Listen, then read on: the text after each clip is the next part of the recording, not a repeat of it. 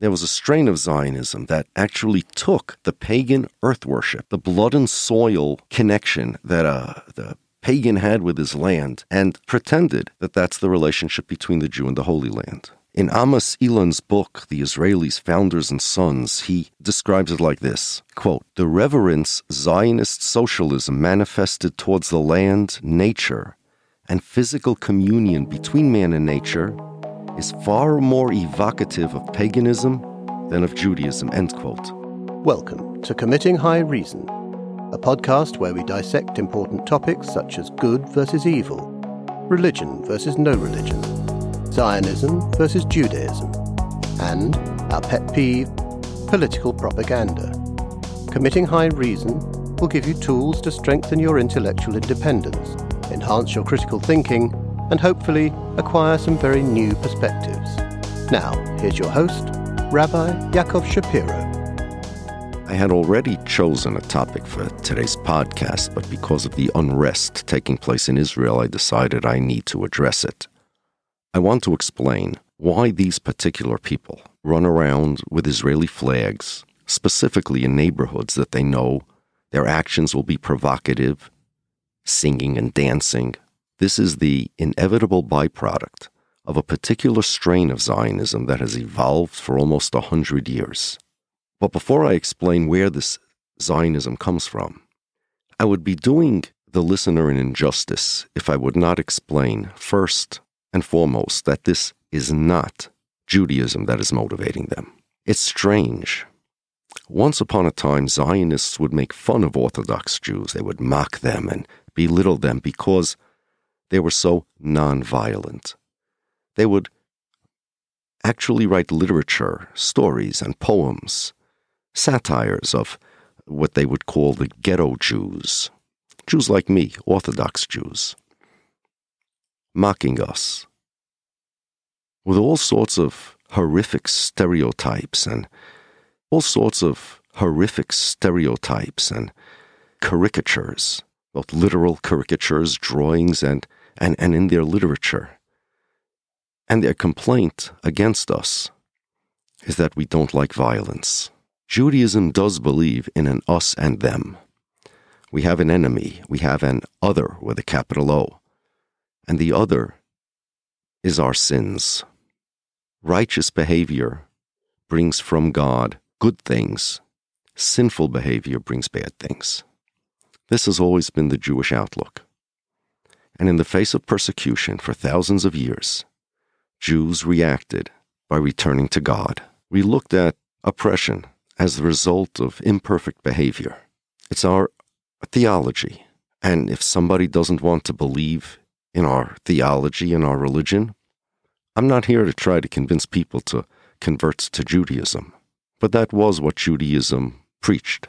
Since biblical times, since after biblical times, it was prohibited for Jews to wage war. We wanted only to live in peace, segregated, but in peace.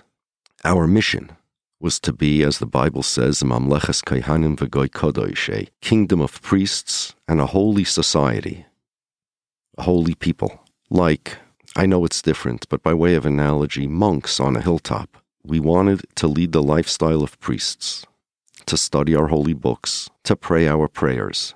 And we had our own theology regarding suffering. We had our own theology regarding our concept of strength. Ezehu Gibor HaKovish Es Yisroi. Who is strong? He who conquers himself. Ezehu Mechubed HaMechabed Es Habriyos. Who is honored? He who honors others. Ezehu Ashir. Who is rich?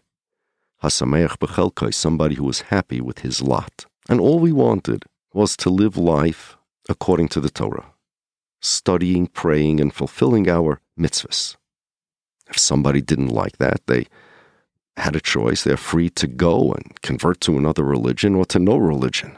But the Zionists hated us for it. They mocked us, our pacifism, our idea of strength being spiritual and not physical, our values.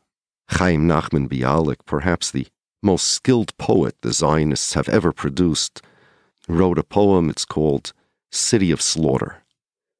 It's a satire of Jews being attacked in a pogrom, men, cowards, watching from their hiding places. Their wives are raped, and they don't really care. Afterwards, all they do is crawl out from the spaces, and life goes on. The poem ends by blaming God and the Jewish religion. Let fists fly against the throne of glory, meaning God's throne. So isn't it strange? Once upon a time, the Zionists would mock us, we Orthodox Jews, for being pacifists. Vladimir Jabotinsky once wrote derisively about the Orthodox Jews how they, quote, despised physical manhood, the principle of male power as understood and worshipped by all free people in history. Physical courage and physical force were of no use. Prowess of the body was an object of ridicule. End quote. Yes, worshipped by all free peoples in history. We had a God to worship, and it's not, quote unquote, the principle of male power. So isn't it ironic that the Orthodox Jews who once upon a time, not long ago, were mocked and derided by the Zionists for being pacifists, are now found running through the streets of Jerusalem, driven by an organic nationalism that they know will lead to violent clashes? Who are these people? I want to explain who they are and why they do what they do. In order to understand where these people came from, we need to take a step back and go back to the origins of Zionism. In particular, the relationship between Zionism and Judaism. Now, everybody knows that Zionism was the opponent of Judaism. It was created by secular Jews, anti-religious Jews, Jews like Herzl, Jews like Jabotinsky, Jews like Moses Hess, who hated the religion, absolutely hated Judaism. And the main purpose of Zionism was to create a new type of Jew that would be different than the traditional Jew. They tried just assimilating and not being Jewish, but that didn't work because in the late 1800s there were pogroms in Russia and even the assimilated Jews were attacked. So they figured, we didn't do a good enough job escaping being Jewish. We have to transform Jewishness and not escape from it. And so Zionism was born. The goal of Zionism, in the words of Jabotinsky, was, and I quote, to create a new type of person, a new personality, new character, that was, this is what Jabotinsky said, the diametric opposite of a Žid. A Žid is a derogatory term used to describe a Jew, because a Žid is ugly, sickly, and lacks handsomeness. The Zionists, he referred to them as the Hebrews, are going to have massive shoulders. They're going to be endowed with masculine beauty. They're going to be proud and know how to command. Max Nordau created the concept of muscle Jews. That's exactly what he called them. He was going to create muscle Jews, which were, of course, the opposite of the Mamleches Kohanim v'Goy Kodesh Jew, of the opposite of the kingdom of priests and holy people Jew. Zionism set out to transform the Jewish character and personality. The transformation, in the simplest terms, was from a religion to a nationality. All the values, the religious values of Judaism, would turn into the values of a nation. Instead of aspiring to become great Torah scholars and righteous rabbis, they would aspire to win Nobel Prizes and Eurovision song contests. Instead of the strength of self-conquest, there would be actual military strength. Zionism was unique amongst the modern movements in that it set out to create an entirely new people from scratch. They wanted nothing to do with the old Judaism, old Jewish identity, and they wanted to erase the content of Jewishness and replace it with whatever it is that they felt the Jews should be. Again, they didn't want to not be Jews. They tried that and it didn't work. If only they could transform the Jews into muscle Jews, into normal people, a lot less ugly than the Orthodox Jews, anti-Semitism will end. The thing is, different Zionists had different ideas of what they wanted Jews to be. What they all wanted to do was to take Judaism or Jewish identity and use it kind of as a template, meaning they're going to still retain the label of Jewishness, they're going to still be called Jews, they're going to keep the Jewish symbols, the Bible, not that it matters what the Bible says, they're going to just keep it as a national symbol. You see, all people have these symbols and mythologies and histories, and they couldn't start from scratch, create a new people. Actually, there were Zionists, pseudo-Zionists, who actually tried. They called themselves the Canaanim. They said that they are a new type of people. They are Canaanim. They're not Jews. They're not Christians. They're a new type of people. It wasn't successful. It actually fizzled. The establishment Zionists, guys like Herzl, they understood that if you want to be successful and you want to attract Jews, it won't work if you tell them not to be Jews. So they wanted to keep being Jewish, but they wanted to change what it means to be Jewish. They all agreed on what they didn't want Jewish identity to be. They didn't want Jewish identity to be spiritual. They all wanted to empty Jewishness of the content that it had throughout history and replace it with something. It's just that the Zionists disagreed what to replace it with. There were left-wing Zionists, there were communist Zionists, there were right-wing fascist Zionists, there were the middle-of-the-road Zionists, there were Zionists that believed in all types of ideologies, and different Zionists had different ideas for how to design the new Jewish people. And that's why we have different political parties today in Israel. And at the end of the day, the mix of ideologies that, and even religions that the Zionists used in order to create the new Hebrew man was a motley mix and match of various different philosophies and ideologies, and even religions. Evangelical Christianity had a lot of influence on Zionism. The whole idea about the Jews returning to the land and such is not taken from Judaism. Judaism was anti-Zionist. This was taken from evangelical Christianity, which existed centuries before Theodor Herzl was born. One day we'll have a podcast on the influence of evangelical Christianity on Zionism. Zionism had a big dose of Nietzschean Superman philosophy. There are many Zionists that were into that. Russian workers' movements, German Romanticism. But today, I want to mention two particular ideologies that were very influential to a particular type of Zionism, and that's where the settlers come from. Paganism and militarism. First, the paganism. See, the challenge the Zionists had to deal with was they wanted to retain the Jewish, as I said, template of Jewishness, the symbols, but they wanted to replace the content with new meaning. So the Jews have a holy land, Eretz Yisrael, the land of Israel, not the state of Israel, the land of Israel. The concept of the Holy Land has nothing to do with sovereignty. It was equally holy under the Turks and under the Mamluks, and even under the Romans. Remember, the temple, the Second Temple, existed under the Roman rulership. There's nothing in Judaism that ties our relationship to the Holy Land with sovereignty over it. In fact, we all know that without a Messiah, we're not even allowed to have possession of the Holy Land. But not only did the Zionists violate the halacha, Jewish law, by creating their state, they changed the entire relationship between the Jew and the Holy Land.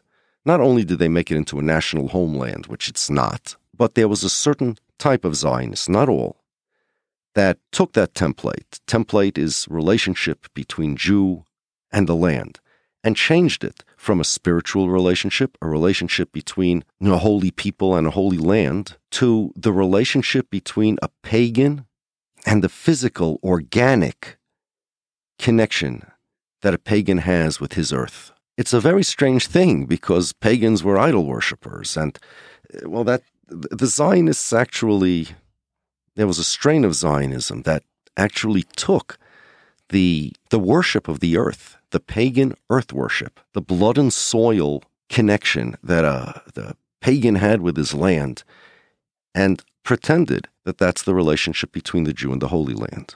Amnon Rubinstein, in his book From Herzl to Rabin, describes it thus. Quote, "Within Zionism there grew a non-Jewish, even anti-Jewish sentiment stirring in its strength and in its longings for the pagan and the Gentile." End quote. In Amos Elon's book, The Israelis, Founders and Sons, he describes it like this, quote, The reverence Zionist socialism manifested towards the land, nature, and physical communion between man and nature is far more evocative of paganism than of Judaism, end quote. And you see this type of thing amongst various Zionists, a certain strain of Zionism. In 1899, the Russian Zionist Shaul Chernyakhovsky, he was a Zionist poet, and I think he's on the Israeli 50 shekel notes today. He wrote a poem. The poem is called L'noichach Pesel Apollo, which means facing a statue of Apollo. Apollo, yes, the Greek god. This is a Jew writing a poem about him standing in front of the Greek god Apollo. Here are some excerpts. I come to you, long-forgotten God of ancient times and forgotten days. I come to you, do you remember me?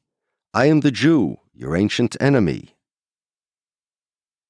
All the heavens and the endless forests were too small to bridge the gap between my father's children and your worshippers.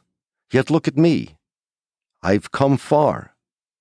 I'm the first of my race to return to you and to turn again to the living earth. I come to you, and before your pedestal I bow. I bow to life, to beauty and strength. I bow to all the passionate urges that the living dead, the bloodless ones, the sick ones, have smothered in the real God, the God of wonders of the wilderness, the God of gods who stormed Canaan in conquest before they bound him with the straps of the tefillin. End quote. This ugly composition, this anti-Jewish, anti-Semitic descriptions of Jews as living dead and bloodless. That's exactly what Zionism believed. The cure to these Zionists was a return to this, as he says, passionate urges, the living earth, to gods like Apollo. The last line, by the way, about binding God with straps of tefillin means that the Jews, the Orthodox Jews, constricted God with their Judaism. So there was a strain of Zionism that wanted to make the Jews into pagans, a land worship.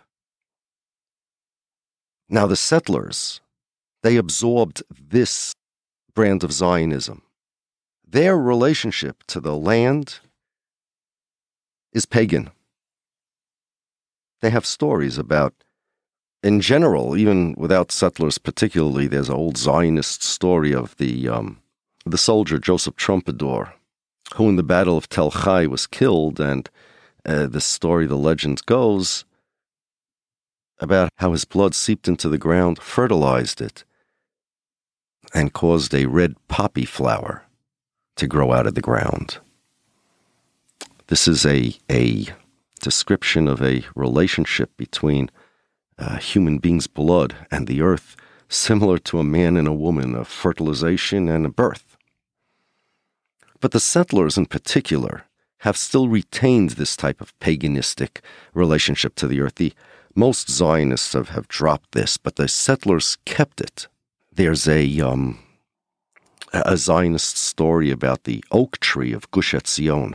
Gush Etzion is a settlement that has this oak tree. And there are legends about the oak tree. In one of the stories, there's a kid named Oded. His father was killed in the Battle of Gush Etzion, and as Oded finds himself in the vicinity of the tree, quote, he began to have a strange feeling as if something was drawing him in a certain direction. End quote. What he feels is the pull of the tree. As he gets closer to it, he finds actual physical changes taking place within him. Quote, without wanting it, he wandered around until he reached the place where the ancient oak tree in Jordanian territory stood opposite him. End quote. His mother comes to visit him from Jerusalem, and she says to him, quote, did you know, Oded?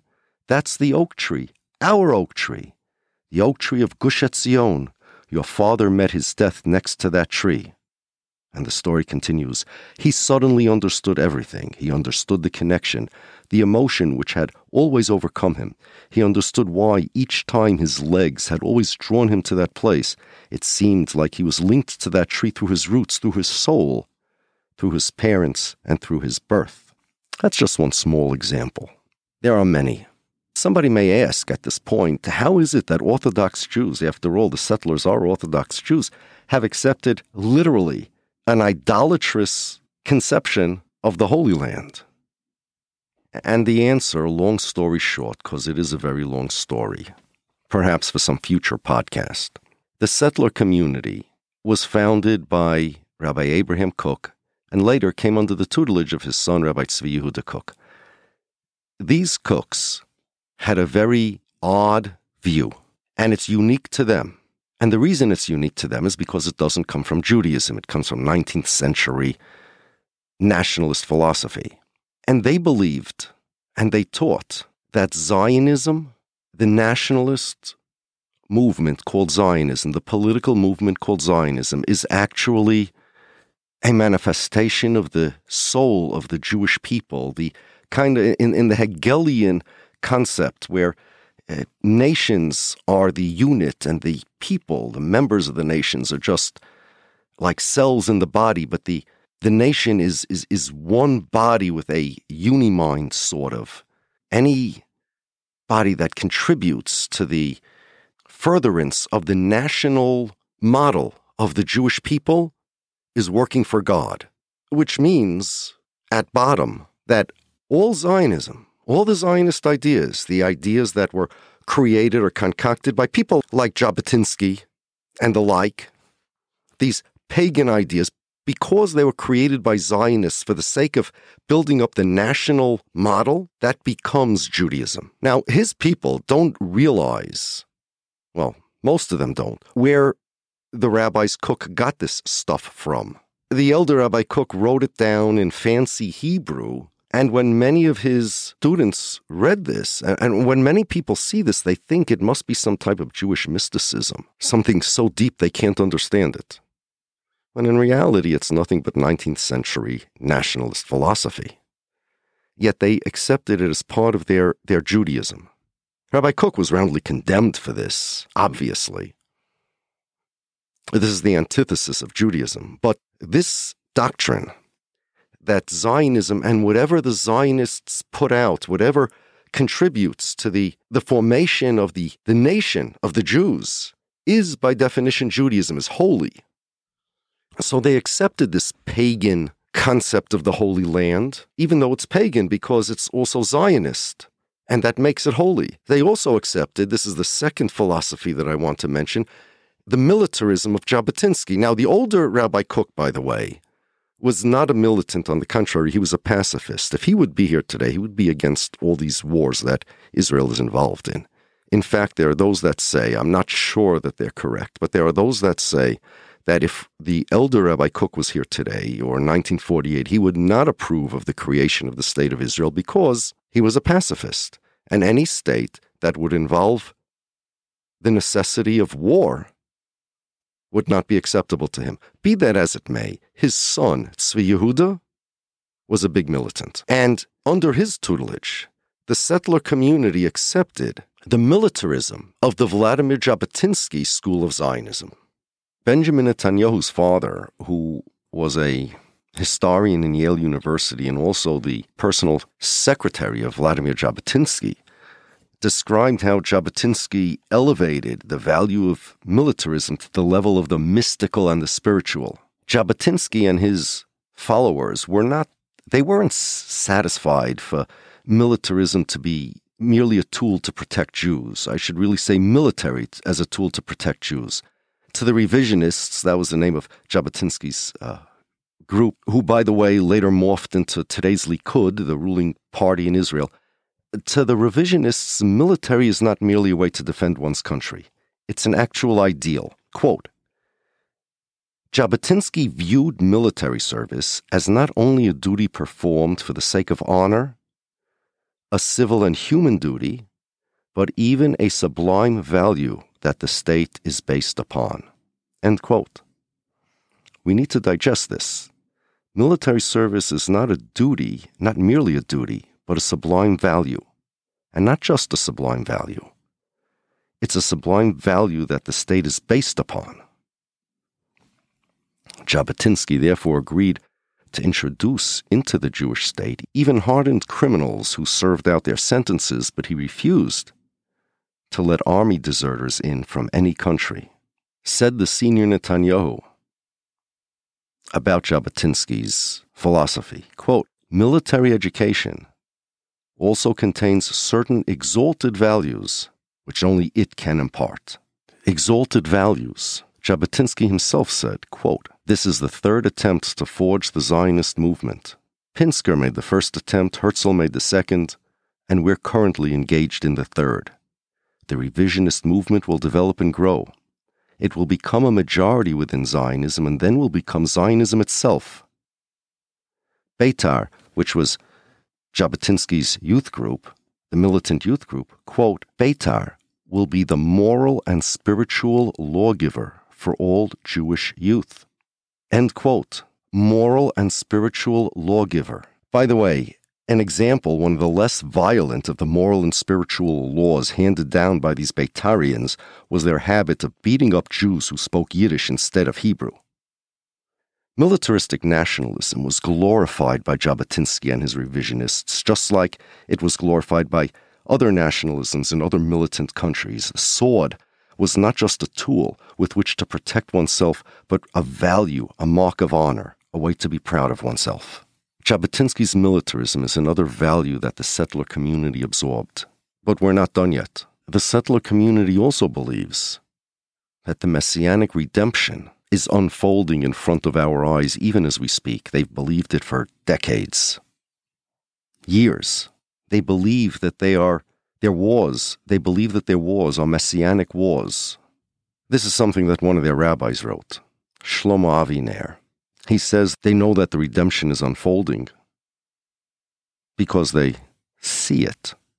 Quote, if someone whispers in your ear that he has not seen the Messiah lately, either in the fields of the Golan or in the expanses of the Sinai, he may be an honest man.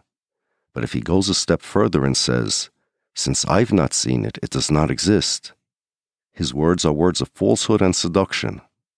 Say to that person, quote, you may have not seen it, but others have. We declare with absolute certainty of our imminent redemption. All the troubles, delays, and complications cannot obscure this mighty overall trend, the Messiah, whose power is now being revealed in actuality.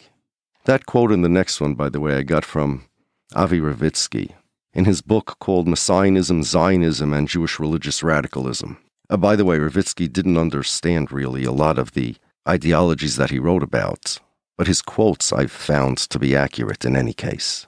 Another quote from the same settler rabbi explains where he gets his ideas from. It's not from the Torah. I mean, I'm a rabbi. Rabbis are supposed to bring proof texts and sources for whatever they say, but not the settlers. Here's what he said, quote, yes, we have communication, meaning communication with God. Quote, yes, we have communication. The prophets of Israel had communication even with regard to the future, and they passed the secret of this communication on to us. End quote. Yes, he really said that. So we're talking about people, a group of people that have mixed and matched all sorts of different philosophies into their Zionism, and then the final ingredient that blows it all up is religion. Religion doesn't go good with nationalism. Judaism especially was designed to be a standalone religion. But they took the militarism, the messianism, the paganism, and they absorbed it all into their religious philosophy, which they still call Judaism, but the Judaism is buried under all these other philosophies. And this is only the settlers. I mean, you may find some onesies or twosies elsewhere, but these are the settlers. This is what makes them tick. They are driven by a religious commitment, and they really are committed, religiously committed, to a combination of pagan earth worship, militarism, and messianism. I'm sorry, but this ideology is so far from Judaism, from any version of Judaism, because it doesn't even come from Judaism. What of Judaism there is in this attitude of theirs comes from their communion with God, their understanding the secret of, prophecy. So they have people that speak to God, worship the land, understand militarism to be a lofty ideal. It's hard to expect something normal to come out of all of that. I wish I knew how to straighten these people out. The best I can do, for now, is to just tell people that this is not Judaism. Not at all. Thanks for listening to Committing High Reason. If you enjoyed this episode and you'd like to help support the podcast, please share it with others, post about it on social media, or leave a rating or review. For the latest from Rabbi Shapiro, and to sign up for his newsletter, head on over to committinghighreason.com. Thanks again, and we'll see you next week.